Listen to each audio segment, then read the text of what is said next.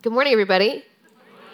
Try again. Good morning. My name is Ginny Seibel. I am the Associate Priest here at Emmanuel, and it's really good to be in church with you this morning, so welcome. Really always thrilled to be talking about the Bible, but as you all know, particularly in this gospel, I'm really excited to be in it. So one of my most important stories in the whole book we're reading this morning, so let's read together. We're still in Mark chapter 1, starting in verse 21. Who's they? Jesus and the disciples, particulars. Anybody know which disciples? We're having a teaching moment as we're reading. It's embodied, right? Yeah. Andrew, Peter, John, and James. You're just going to teach the class today? Yeah. So Jesus has 4 disciples with him already. They went to Capernaum, and when the Sabbath came, he entered the synagogue and taught. They were astounded at his teaching, for he taught them as one having authority, and not as the scribes. Just then there was in their synagogue a man with an unclean spirit. What's an unclean spirit? A demon, yeah. And he cried out, the unclean spirit cries out, "What have you to do with us, Jesus of Nazareth? Have you come to destroy us? I know who you are, the Holy One of God."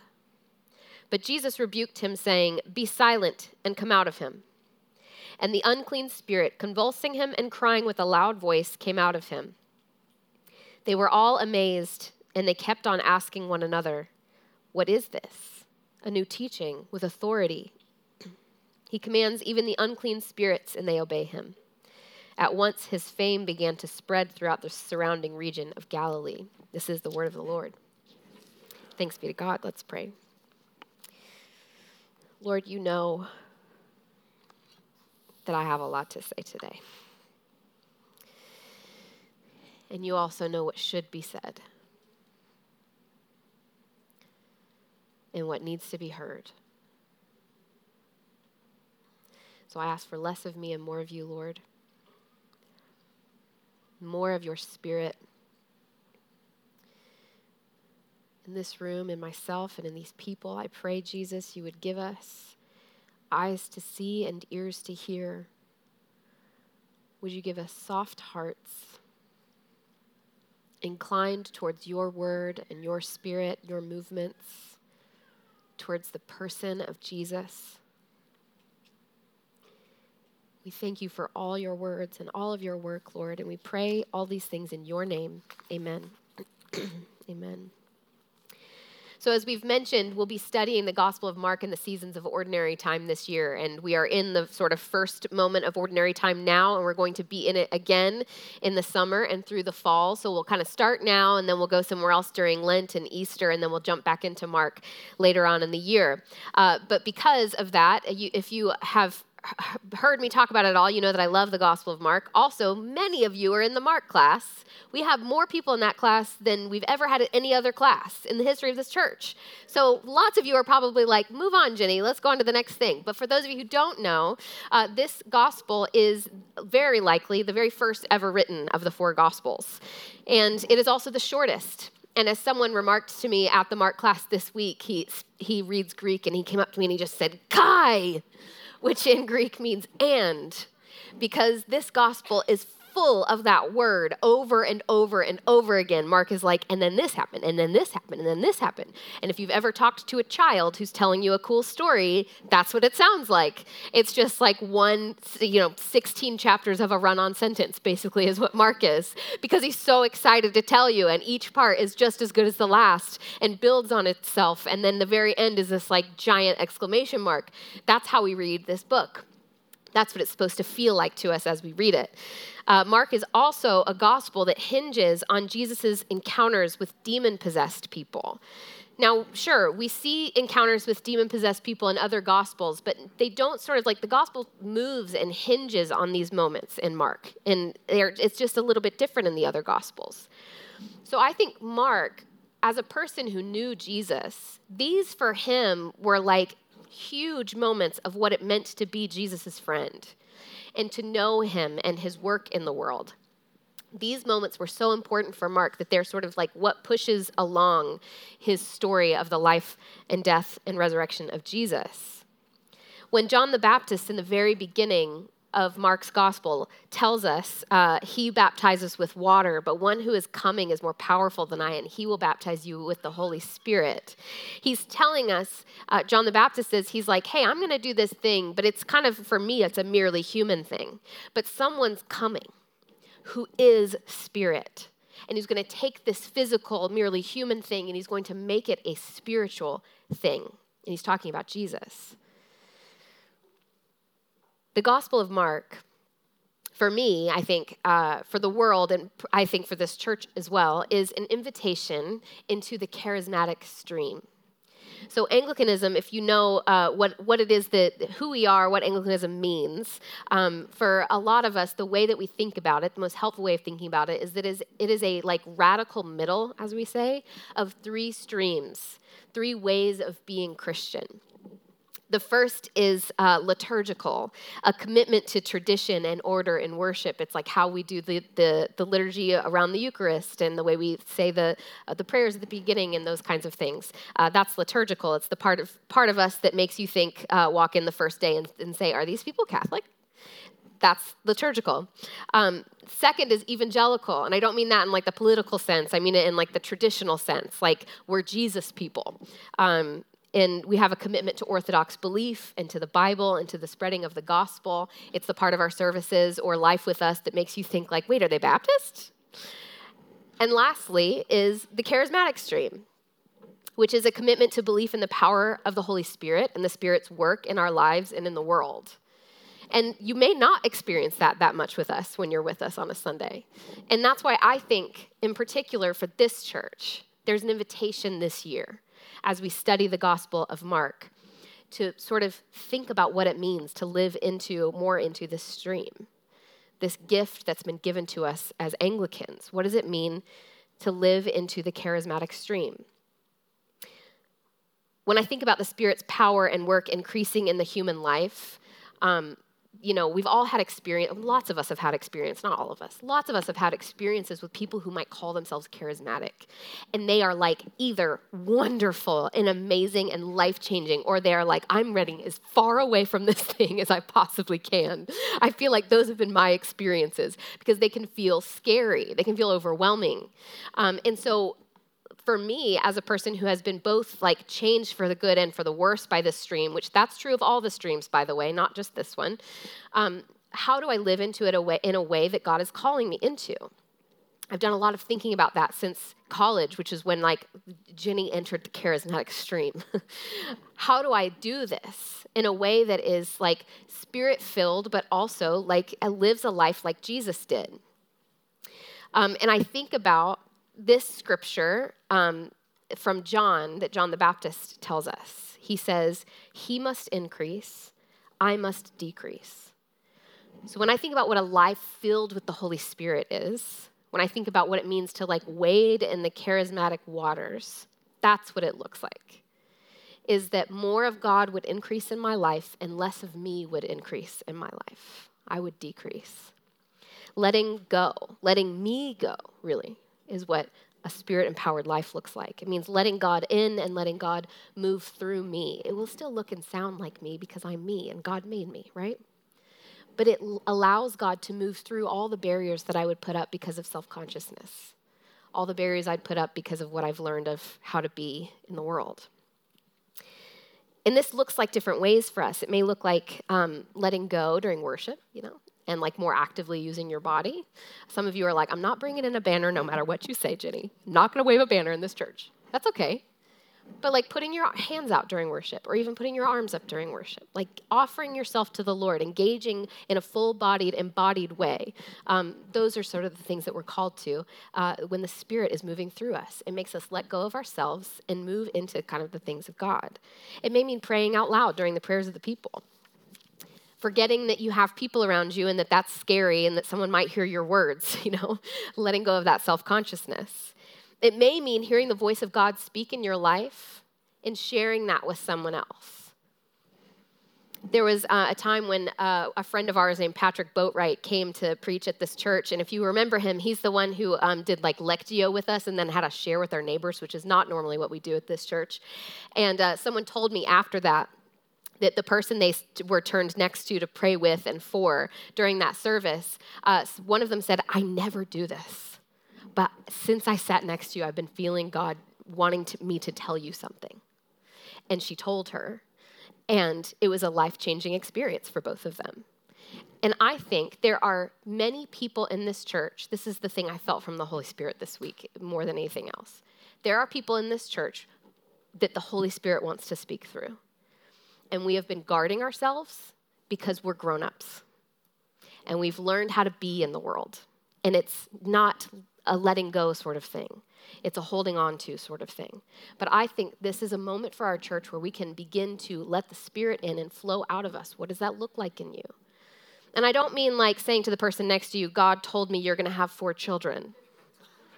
Like, don't be predicting anybody's future.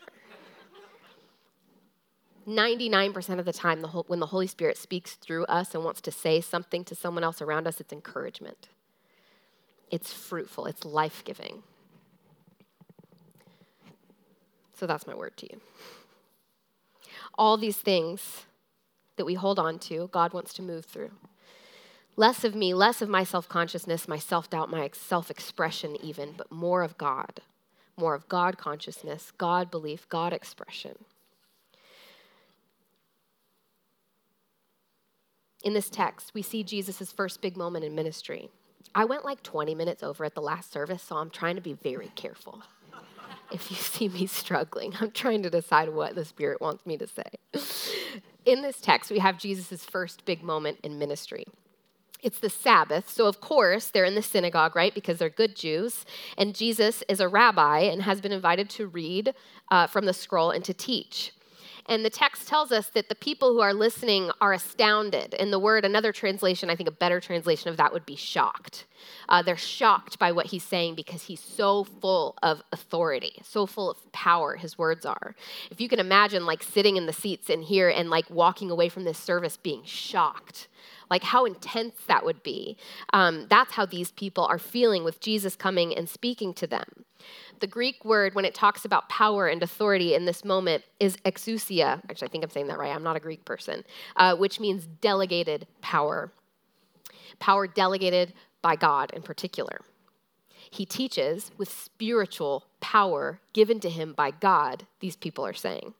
It's not merely inspirational or insightful, but his words really do something in the world. When Jesus speaks, things happen, is what they're saying.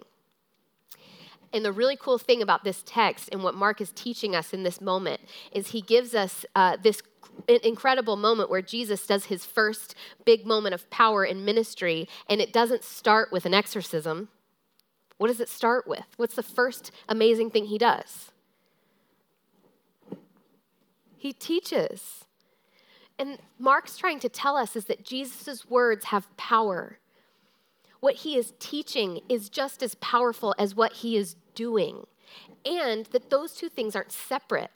That what Jesus teaches, what Jesus says, goes out into the world and has power all its own. So the next thing he does is he heals this man with an unclean spirit, with a demon. And the direct translation, which I think is really helpful, is he heals a man in an unclean spirit. If you're at the Mark class, we talked about this. It's as though, when you translate it that way, this man's personality and entire life has been swallowed whole by this demon. And with a word, Jesus speaks and the demon is cast out and the man is healed. Jesus is showing us the power of his teaching, the power of his word. The text links his word and his work. They are equally powerful and they are inseparable. They go together. They're intertwined in his life. Jesus' words work in the world and they have power. They leave his mouth and the world is different. Now, I want to say some important things about this. Firstly, that the word of God is living and active and sharper than any two-edged sword. That's when you say, amen, Ginny. I'm quoting scripture. It's always good when I'm quoting scripture. Your knowledge of, praying of, and reading the scriptures is doing more in your life than you can ever know. The little scriptures, the little stories you read to your children are doing more in them than you can know. And you probably don't see much fruit of it in them if you're anything like my children. It's doing more than you know. It's the power of Jesus planted like tiny seeds in your mind and in your soul that may not show fruit immediately, but it will. I think this is why the enemy, more than anything else in our lives, tries to distract us from being people of the Bible, people who read the Bible. I wish I could tell you the amount of times I sit across from people and they're like, I just have so much trouble like finding the time to read my Bible. And I don't say this because I'm not a weirdo, but I'm like, I sit across from them and I'm like, that's what the enemy wants. The enemy knows how powerful the scriptures are. Sometimes I do say that actually, now that I'm remembering. I probably do every time, I don't know. Change the script in my head. But the enemy doesn't want you to read your Bible. And so there's going to be tiny things like your alarm doesn't go off and little things in your life where you get distracted and there isn't the time and so you don't do it. And this is not me telling you, so go home and read your Bibles. What I'm telling you is that if you want to be in the power of Jesus and have your life altered by him, spending time with him and his text is the way that happens. It's the way that power begins to work in your life and in your heart and out into the world. Secondly, if you belong to Jesus, your words have delegated power. Your words have authority. Mark chapter 6 tells us, then Jesus went about among the villages teaching, and then he called the 12 and began to send them out 2 by 2 and gave them authority over the unclean spirits. That's not just true of Jesus' disciples. That's true of anyone who has the Holy Spirit. That's true of us as his disciples as well. And this is important for us to know because so much good can come from your words.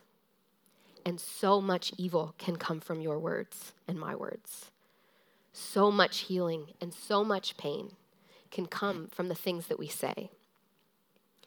And if, friends, we really believed how much power came out of our words, how would what we say in life be different?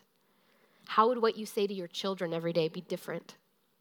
Or your spouse, or your friends, or your parents, or your enemies, the people who you feel are against you? How would your words change if you believed you had power in them? James chapter 3, which if you grew up in youth group, you've heard 1,000 times, but I'm going to read it to you again because it's very important. But no one can tame the tongue, a restless evil full of deadly poison.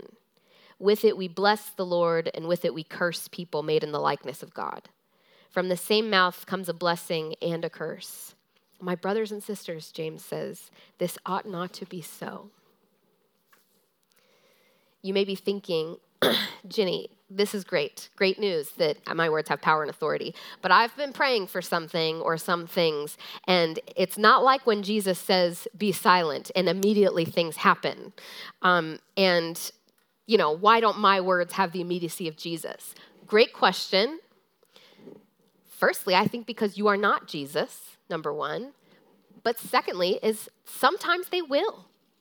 Sometimes when you pray for something, the Spirit will move through you with the immediacy of Jesus in this moment, in this text.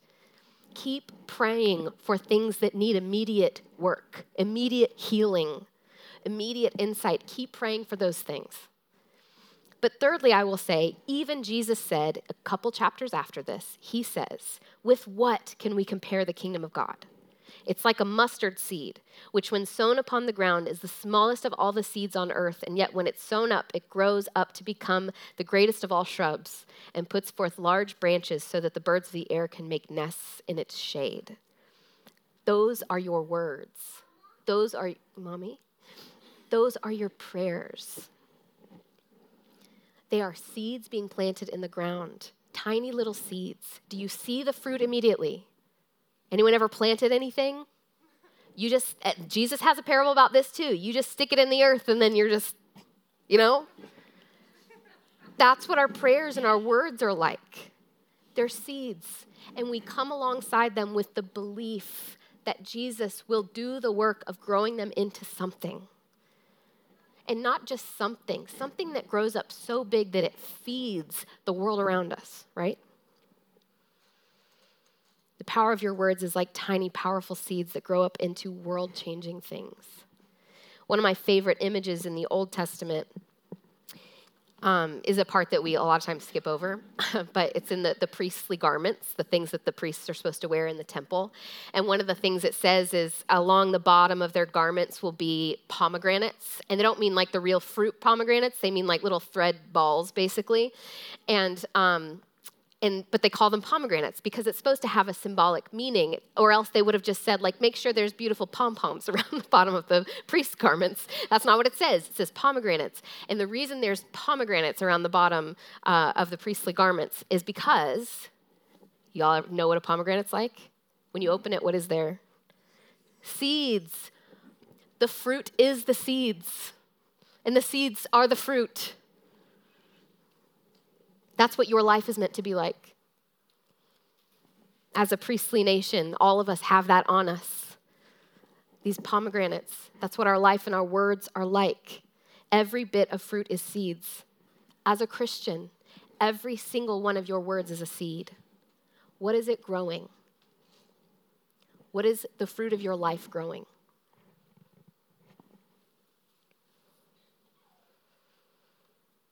So when we talk about the Spirit, the power of the Spirit, as we see in this text, it's also important to acknowledge the power of the enemy, the power of evil.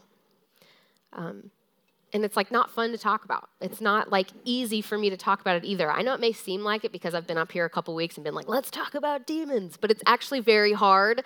And I like sit at my desk all week and I'm like, Lord, please help me. Help me do this well and right. But it's really important to talk about because when we limit our view of evil in the world, I really believe we are also limiting the power of God in our world and in us and in our view of who God is. Because if we don't believe that there is like an active thing that's working against us and that it has power, we can't acknowledge that God is so much more powerful than that thing and has already overcome it. Does that make sense? It can feel scary, and I know sometimes people are like, if you call something evil, if you call it demonic, then you're giving it power. It already has power. You can't give it more power. What you can do is proclaim God's power over that thing and say, Jesus has already won this thing. So that's the power, that's the only power you can give to it, is the power of Jesus over it. Amen? You got it? Are we on the same page? This is not an invitation, I will say, to see demons everywhere. I know some of you are like, I don't want to start like praying against demons at every, I have some dear family of mine will go to the thrift store and anything they buy, they like take out to the trunk of their car and they're like, demons out, because they don't know like who has owned it before and if they were like witches or something. I'm not telling you to do that. Don't worry. Don't see demons everywhere. But if there is a moment where something feels different, it's okay to acknowledge that, and it's okay to call the power of God over it.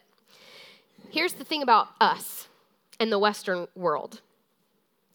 This moment is a moment to realize how Western we truly are and how much we have domesticated the spiritual realm and tamed it for our comfort and for our own power and thus limited the Spirit and the power of the Spirit in our lives. In the West, we don't need God's power, because we are powerful. We have control over most things in our lives. And the most often when I feel like things are not going well or God's not on my side, and what I hear from other people as well is when we start to lose control. We start to wonder if God is really there, if God's on our side. Whereas in the rest of the world, you being out of control of your life is very normal. God is sovereign. We just have power, and so we forget how powerful God is. We don't notice our need for God's power in our life. So here's how I think about the demonic. That's like a big, scary word. Here's how I think about it. The demonic to me is when the negative reality of someone or something far outweighs the possibility of consequences.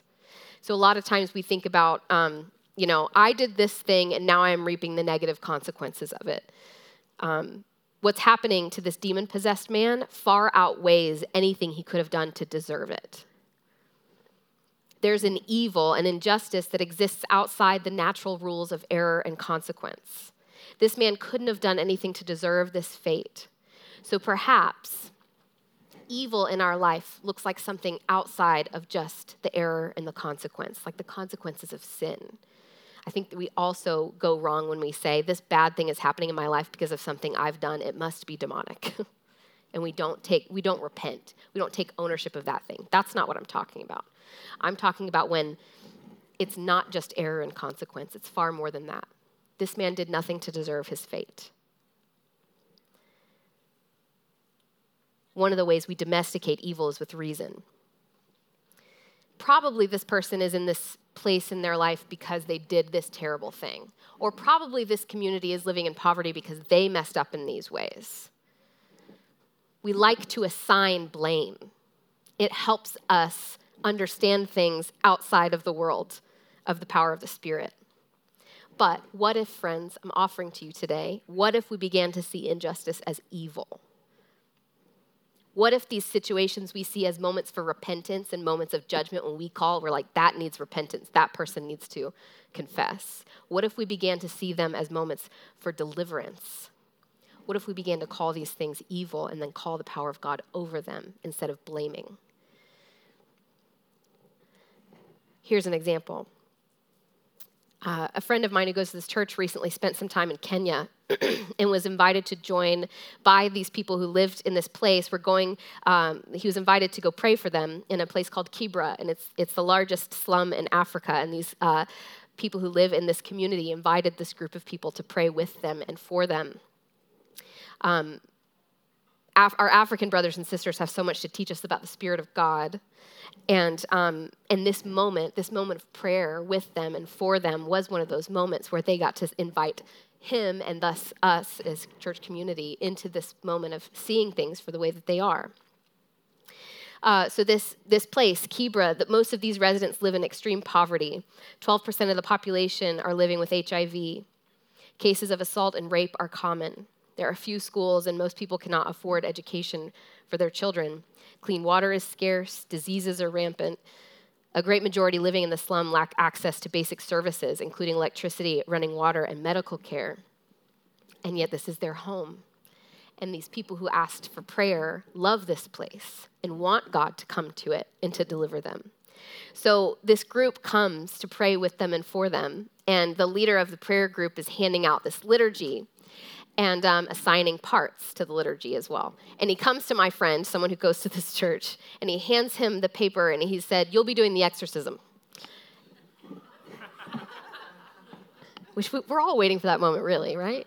I'm just kidding. Maybe just me. So he's handed this liturgy, and he says, "You'll be doing the exorcism." But I want to read to you what the liturgy is for this exorcism, okay? It'll be on the screen. So first, what he did is he sprinkled water on this land and on the people who were present. And he said, "Come, Spirit, to this place. As we sprinkle this water, come, Spirit, and redeem this place and make it a place of transformation, healing, and redemption to the people. Make it a safe place, a place of community, a place of life, a place of hope. That which has been taken away from this community through murder, exploitation, negligence, abandonment, and abuse, we declare that this place will be a space of redemption, transformation, healing, and spaces of your presence. This space will bring life and hope for the people of this land." How's that for an exorcism? That exorcism is a prayer of love and deliverance for the people who love that place and who call it home. And this is why this is important, because Jesus' power that we're talking about, this power and authority that you and I are given through the Holy Spirit, the power that comes from Jesus is his love. That's what's powerful about it. Every single miracle, every healing, every exorcism was done because Jesus loved the person on the other side of it. It was never about him gaining glory for himself. It was about him giving away that which he held in his heart because he deeply loved the people of this world and came to us so that he could give away that which would heal us and free us. What made Jesus' teaching different from that of the scribes? It was fueled by love. It spoke love to them. They weren't hearing that from anyone else. That's why his teaching had authority and had power. Psalm 18 says, he delivered me because he delighted in me. That's how Jesus comes to us. He delivers us. He exercises that which in us is not of him because he loves us and wants us to be free. For Jesus, exorcisms are not about power, they're about love for the person who was swallowed up in death to be alive again. You are called, friends, to love God's world and God's people, and you are given authority by the Holy Spirit to reclaim spaces of death. Anybody with me?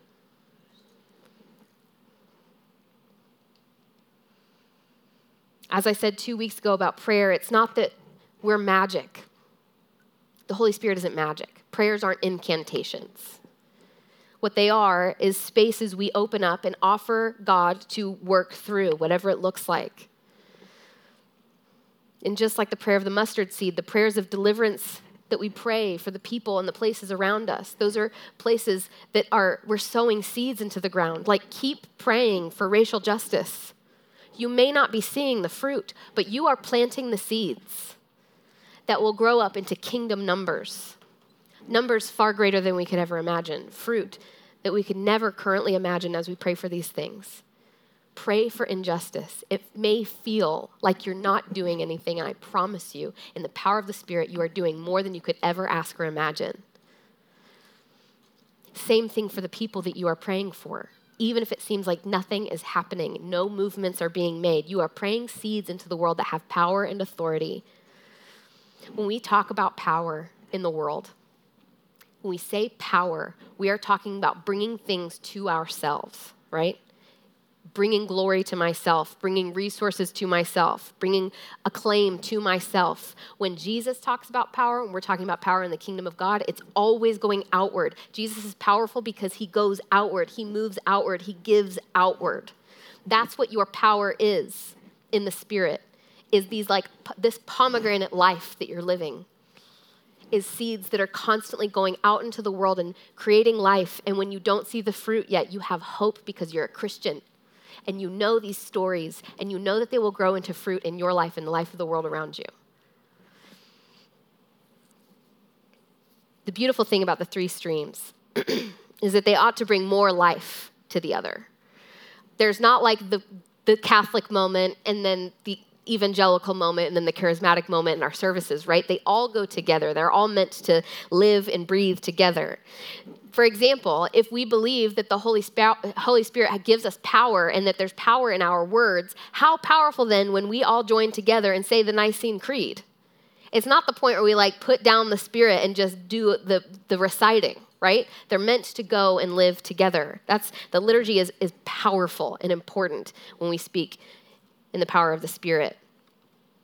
So I want to end with a story and then an embodied practice together that we're all going to do. I had a whole embodiment part of this sermon that I didn't get to, as Micah alluded to, but what I will say, that another symptom of the Western world is we have divorced our brains from our bodies. And when we come to church, a lot of times we put our brain hats on. And we're like, I'm going to learn more about Scripture, and my brain is going to be the thing that is most activated. And what the church looks like in most of the world is not like that. Your body is actively engaged throughout the entire service because you are an embodied creature, and God gives power not just to your words, but to your work, just like Jesus did in this moment in Scripture. So you can say things, I can say things, and it can have real power and meaning. How much more than when you actively work with your body to do those things? So we're going to do this embodied practice together. I know you're all excited. Let me tell you the story, though, of where this comes from. So my friend who went and visited Kenya, he also told me, he was like, hey, you need to spend some time in the Anglican Kenyan Book of Common Prayer. So guess what I did all week? that. I'm currently trying to figure out how to turn us into an Anglican Kenyan church because it's the greatest thing I've ever read. So at the end of the Anglican Kenyan church service, a blessing is done. And it's a blessing that's actually based on an ancient litany to curse their enemies. So there was this northern ethnic group in Kenya that was at war and enemies with this other ethnic group in the west. And so they had this, before they became Christians, this curse that they would curse on them as a way to like take all of their problems and send them to these other people groups. So they would say this part of the litany, and then they would sweep their arms. So they'd go, all of our problems, we send to the west. All of our difficulties, we send to the west. All of the devil's works, we send to the west. Now here's the beautiful thing. When a group of these northern people became Christians, they learned of Jesus' love for his enemies, and this curse became a problem. They knew they could no longer curse their enemies. But where to send all of these things? Where now do you send all of your problems and your difficulties and all the works of the devil? They learned of Galatians chapter 3:13, where Paul states that Christ has redeemed for us from the curse of the law, having become a curse for us. So where do they send their curses now? To Jesus. Because he's the only place. The cross is the only place in heaven and on earth which can cope with all of our problems, all of our difficulties, and all of the devil's work. So the curse became a blessing. This person group that they used to be, cursing their enemies, now they took that curse and made it a blessing, which isn't that exactly who Jesus is and what he does with us, what he can do with our words and our actions. So we're going to do this together, friends. If you're able, would you stand? I have the liturgy on the screen. So this is what it looks like. I'm going to say the first part, and you're going to take your arms, and you're going to sweep them towards the cross, okay? And all 3 times, and then the last one we set on the risen Christ. You sweep your arms towards heaven. Got it? I watched a video of a church from Africa doing this and a church from Illinois doing this, and it was very different. That's all I'll say, but be more like the church in Africa. We're going to do it twice because it's new and we're learning, okay? So let's do it the first time. All our problems we send to the cross of Christ. All our difficulties we send to the cross of Christ. All the devil's works we send to the cross of Christ. All our hopes we set on the risen Christ. Amen. Amen. How'd you do? Can you do better? Let's try again. All our problems we set on the cross of Christ. All our difficulties we send to the cross of Christ. All the devil's works we send to the cross of Christ. All our hopes we set on the risen Christ. Amen. Thank you, Anglican Kenyans. Amen. Amen. We'll conclude our service today by continuing in our practice of praying over different vocations as part of our season of Epiphany. Today we're going to be praying for healthcare workers. So if you are a healthcare worker, can you raise your hand? And those around us will reach out and pray for you. So let's pray together. Father God, we pray for those who work in the healthcare industry. We pray for those who work in hospitals and private practices, our EMS workers, our chemists, pharmacists, doctors, nurses, administrators, mental health workers, and specialists. We pray for them now. We ask you, God, to provide them with wisdom as they serve you and their communities with their service. May they always treat patients with respect and dignity, always remembering the call to love our neighbors as ourselves. May you give them discernment and clarity when they are diagnosing and treating their patients. May the love that you have shown these healthcare workers be reflected in them to their patients. We pray, God, that you would sustain them through the secondary trauma that can come with seeing others suffer and carrying those burdens. We pray that they would feel supported and cared for as they process this grief. Provide them with peace and space to care for themselves in order to maintain a healthy frame of mind to care for others. Help our healthcare workers to be transformative agents in this city. May they bring healing to their patients and reflect the love of Christ to those entrusted to their care. In Jesus' name we pray. Amen. Amen. Now go in peace to love and to serve the Lord.